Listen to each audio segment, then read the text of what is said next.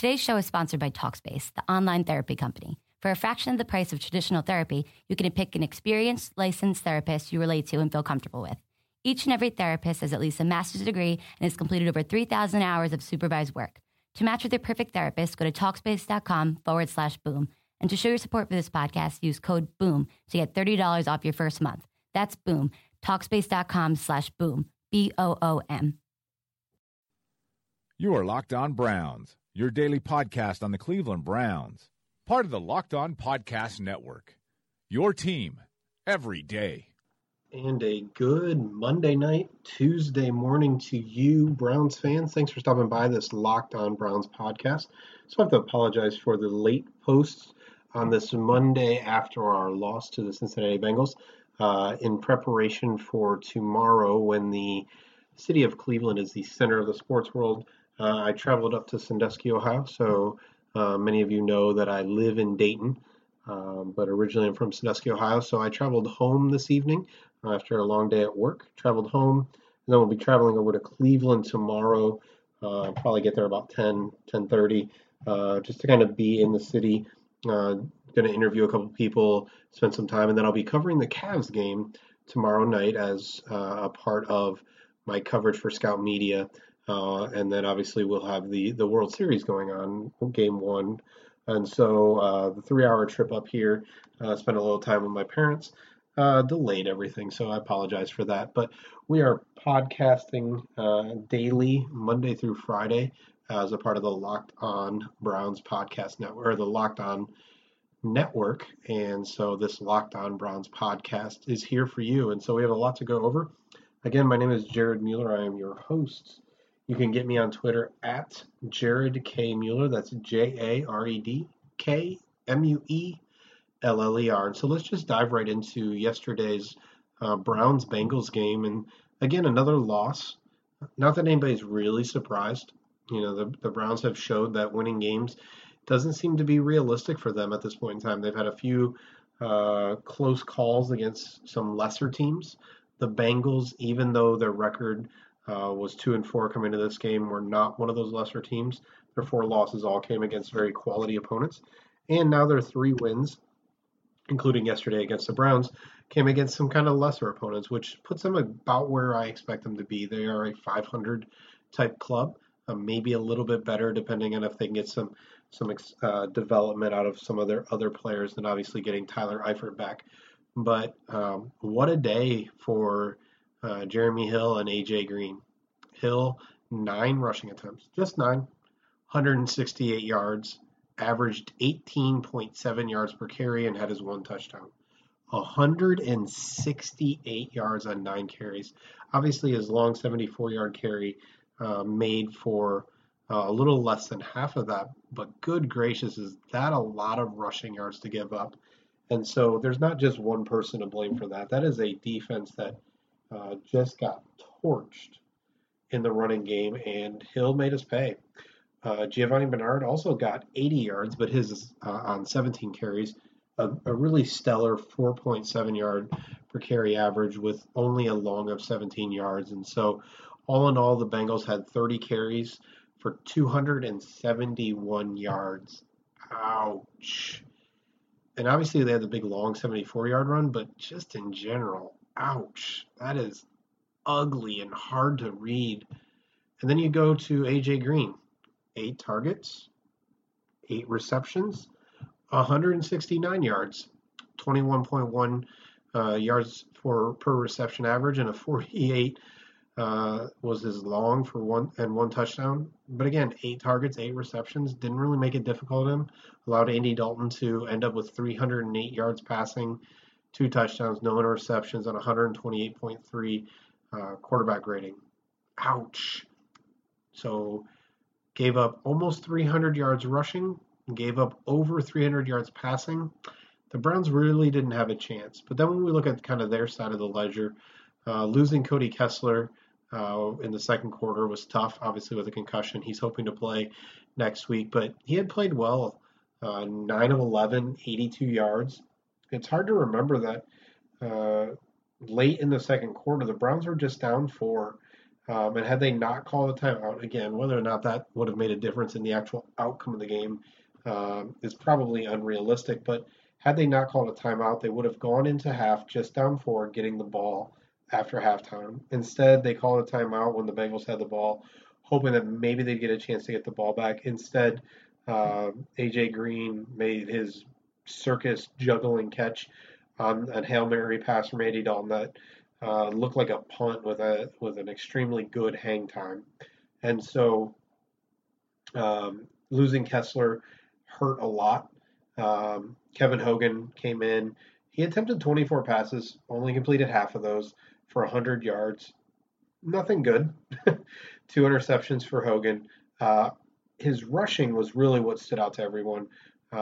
He ran the ball 7 times, so he pretty much took over Pryor's role as kind of the wildcat when Kessler was still in the game, and did very, very well in that role. And then obviously had a couple other runs when he took over as the full-time quarterback, but 7 attempts for 104 yards, a 15-yard per carry average, and he had his touchdown. And so got a lot of people excited. We'll talk about Kevin Hogan here in just a little while. But besides that, really a game that for the Browns is just forgettable. Not a lot to get excited about. Pryor didn't get a lot of time on the field, didn't look very good. So really the question is whether they should have played him at all if he was going to look kind of that limited. Britton Colquitt punted the ball 5 times for 209 yards. That's kind of a big number. That's what happens when you punt that much, even after the Browns had their 2 interceptions. And so just all in all, a game that Browns fans probably aren't that excited about, even though they were really in the game going into late in the second quarter.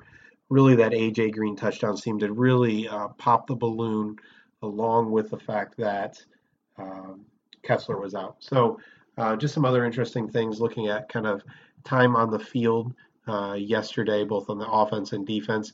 Kessler only got 31% of the snaps going out injured. Pryor only had 48% of the snaps due to his injury. Compare that to Ricardo Lewis, who had 78% of the snaps at wide receiver. Andrew Hawkins had 58%. Higgins had 48%, the same as Pryor. And so you can see why Pryor was so limited. Jordan Payton even had 14%. And so just not a lot of playing time. But then on the offensive line, we saw some rotation, which is strange for an offensive line. We saw Sean Coleman come in and play some snaps at right tackle. We saw Alvin Bailey come in. Obviously, once when Spencer Drango was hurt, we saw him come back in when Cameron Irving went out ill, which is what he made many Browns fans feel with his blocking. And so just a lot of difficulty on the offensive side of the ball. Besides Hogan's running, Isaiah Crowell had some good runs. Besides that, not a lot of really to call home about, to really hang their hat on. And then defensively, obviously we went over the numbers, almost 300 yards rushing, over 300 yards passing. Nothing really there outside of Emmanuel Ogbah, who played in 90% of the snaps, got his sacks, made some pressures, was playing in coverage a little bit, really started to show out. It was kind of his game.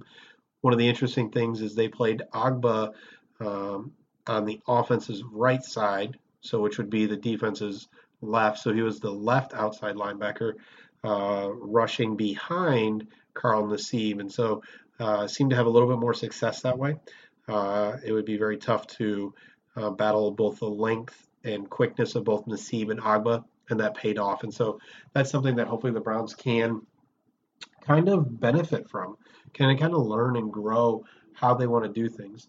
For some teams, you want to put 2 kind of pass rushers like Nassib and Ogbah on opposite sides of the field to attack both ways, but that they're not good enough yet on their own to really make that impact. But together, it looks like they really can continue to grow and make an impact together. And so expect to see that more often. Defensively, in the defensive backfield with Joe Hayden out, Tracy Howard, Jamar Taylor, and Tremont Williams played every single snap. Those 3 guys are playing every single snap as your defensive backs. You are in a lot of trouble. And so obviously the Browns were in a lot of trouble last night. and just not a lot to go on. Daddy, where do babies come from? Honey? Mommy went to the store. Oh, well, you see, there's a mommy and a daddy, right? Right. And see, when they call Geico, they could save a bunch of money on car insurance. Oh, really? And that makes them happy? Yes, that makes them very happy. That's good. Yeah. Well, I'm glad we could have this talk, Sunshine. Geico, because saving 15% or more on car insurance is always a great answer. And for the last two segments, just want to talk a little bit about Kevin Hogan, and then we'll talk about the Joe Thomas trade rumors. And so starting with Hogan, there are actually some people who are excited about Kevin Hogan. I am obviously not one of them. He completed 50% of his passes. As a fifth-round pick, he was cut by the Kansas City Chiefs before even making the regular season roster. That tells you what Andy Reid and his group thought of Kevin Hogan. They spent a fifth-round pick on him. Again, that was a low fifth-round pick. But they spent a fifth-round pick on him, and they didn't even let him make their original roster. And then from everything that we've heard, they didn't really push to sign him to the practice squad either, which tells you everything you need to know about what Hogan showed them. So yesterday, Hogan ran the ball, got people excited. He was making first downs. He was a playmaker. All he did was make something happen. Does that sound familiar at all? I think it's funny that there's this Tebow mania thing that happened a few years ago, and you could hear a lot of those same kind of descriptions. Oh, he's a winner. He just makes things happen. He makes plays. Yeah, he's not good enough to play quarterback in the NFL. And Hogan has a lot of that. There's a lot of talk about how good of a teammate, how hard he works. Looks like he can run the ball a little bit. But they both have this huge looping kind of delivery that takes forever for the ball to get there. Even on when he was trying to kind of run the ball or get rid of the ball or run with the ball and make plays kind of with his legs and then throw the ball, or just trying to throw the ball away, it took a good 2 or 3 seconds from the time that he decided to throw the ball till the ball actually went out of his hands. And so when you talk about quarterbacks like Tom Brady, obviously one of the best, the ball is out of his hands in like 1.4 seconds, I believe. With Hogan, it is 2 to 3 seconds from the time he makes the decision until the ball is out of his hands. We're not talking about snap to throw. We're talking about decision to throw. And so it's funny that Tebow mania was kind of what we had to deal with, because now we have Hogan mania. And for those of you old school wrestling fans, you'll remember that as Hulkamania. And so hopefully Hogan mania does not kind of catch on with fans. It is exciting. It was nice to see him as a kind of change of pace quarterback, since Pryor couldn't play and they didn't want to kind of have Kessler getting hurt there. But there was nothing I saw yesterday that told me that Hogan should ever play in the NFL as a quarterback. Whether they can figure out how to get him involved in other ways, a la Terrell Pryor, that's a different conversation. But I think today the Browns kind of told you what they thought of Kevin Hogan.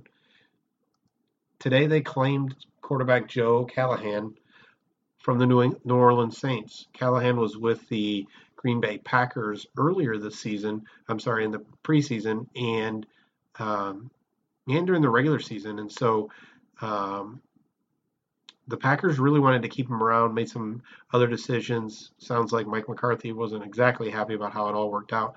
But the Browns are kind of saying what they think of Kevin Hogan. I wouldn't be surprised to see him cut relatively soon after they get a couple days to look at Callahan and how he's doing, because what they saw from Kevin Hogan has to tell them he's not going to be good enough. And so let's go ahead and put an end to Hogan mania, Hulkamania. He is a right-handed Tim Tebow. Who knows if he can play the outfield, but the New York Mets might give him a chance. But he is not quality starting quarterback material, and that was pretty obvious yesterday. And finally, we'll end on the Joe Thomas rumors. Another year of Joe Thomas rumors. And it's interesting. It's kind of a 50-50 split right now. When you look on Twitter, there's many people who don't want him traded, want him to retire. On the new CLE for Me site that launched today, Again, that is CLE for me, the letter or the number 4 .com. You can look that up. That is my site. I am now a publisher for Scout Media, and so we launched the site today.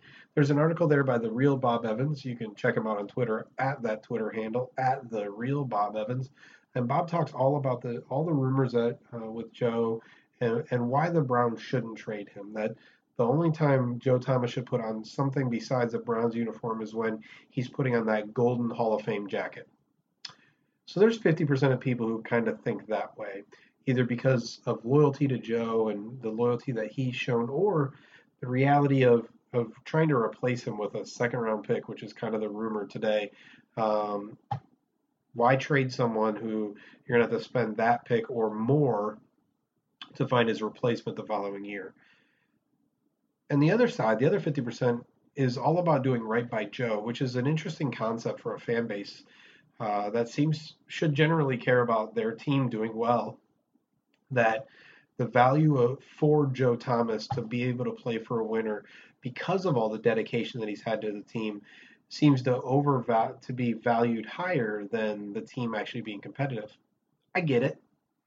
I think it shows a sign of respect for Joe that fans are willing to kind of put the benefits of the team aside to benefit a player who has just been dedicated to the team, always a company man, always works hard, hasn't missed a snap, even when he's dealing with MCL injuries and other things. Joe has just been that professional, which has been something exciting for fans. And so half the fans just don't want him to be traded for a variety of reasons. The other half want to trade him for him. There's a few people that want more picks.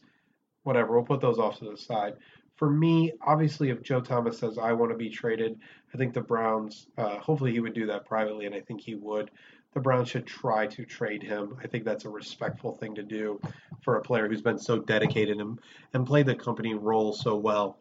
On the other hand, as you look at the Browns trying to develop, they're most likely going to draft a quarterback in this upcoming draft, or they're going to try to develop Cody Kessler. Either way, you need a left tackle who can protect the quarterback because you don't want that quarterback getting shell-shocked. And so even with Joe Thomas, the Browns' offensive line has not looked good this year. As you can see with all of the quarterbacks, let's start with RG3, Josh McCown, Charlie Whitehurst, Cody Kessler, all injured behind that offensive line. So if you want to develop a quarterback, if you want to have a quarterback of the future, whether that's Kessler or whether that's Deshaun Watson, Deshaun Kaiser, Mitch Trubisky, whoever that person might be, you need an offensive line that can protect him and keep him from kind of becoming what David Carr was for the Houston Texans. And so for that reason and that reason alone, unless it's a first and kind of trade for Joe Thomas, whatever that and is, needs to be something of value, 4th round pick, 3rd round pick, whatever.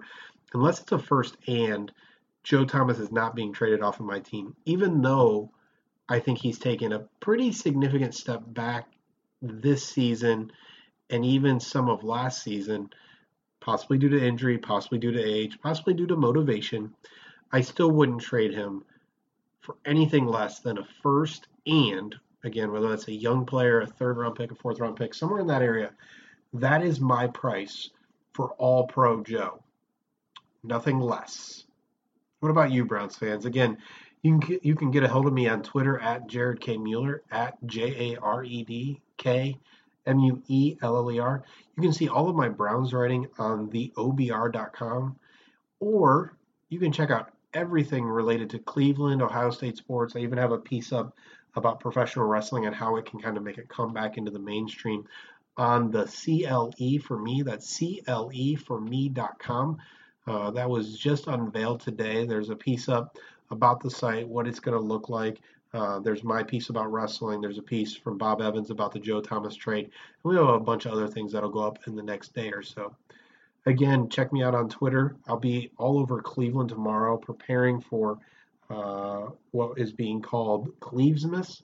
I don't know if I like it so much. Not really that creative, but just an exciting day in the sports world as the Cavs get their ring and the banner goes up and the Cleveland Indians open the World Series at home. Game 1 as they look to end that long 4-month drought that Cleveland has had to endure since the Cavs won their title. And then for our Browns, there is next year. There's a bunch of picks and there's a bunch of young players developing. I think we can see it, but a game like Sunday makes it more difficult. And no, Kevin Hogan is not one of those players. Thanks for stopping by this Locked On Browns podcast. Again, I am your host, Jared Mueller. Thanks for being here. We'll see you tomorrow, and go Browns.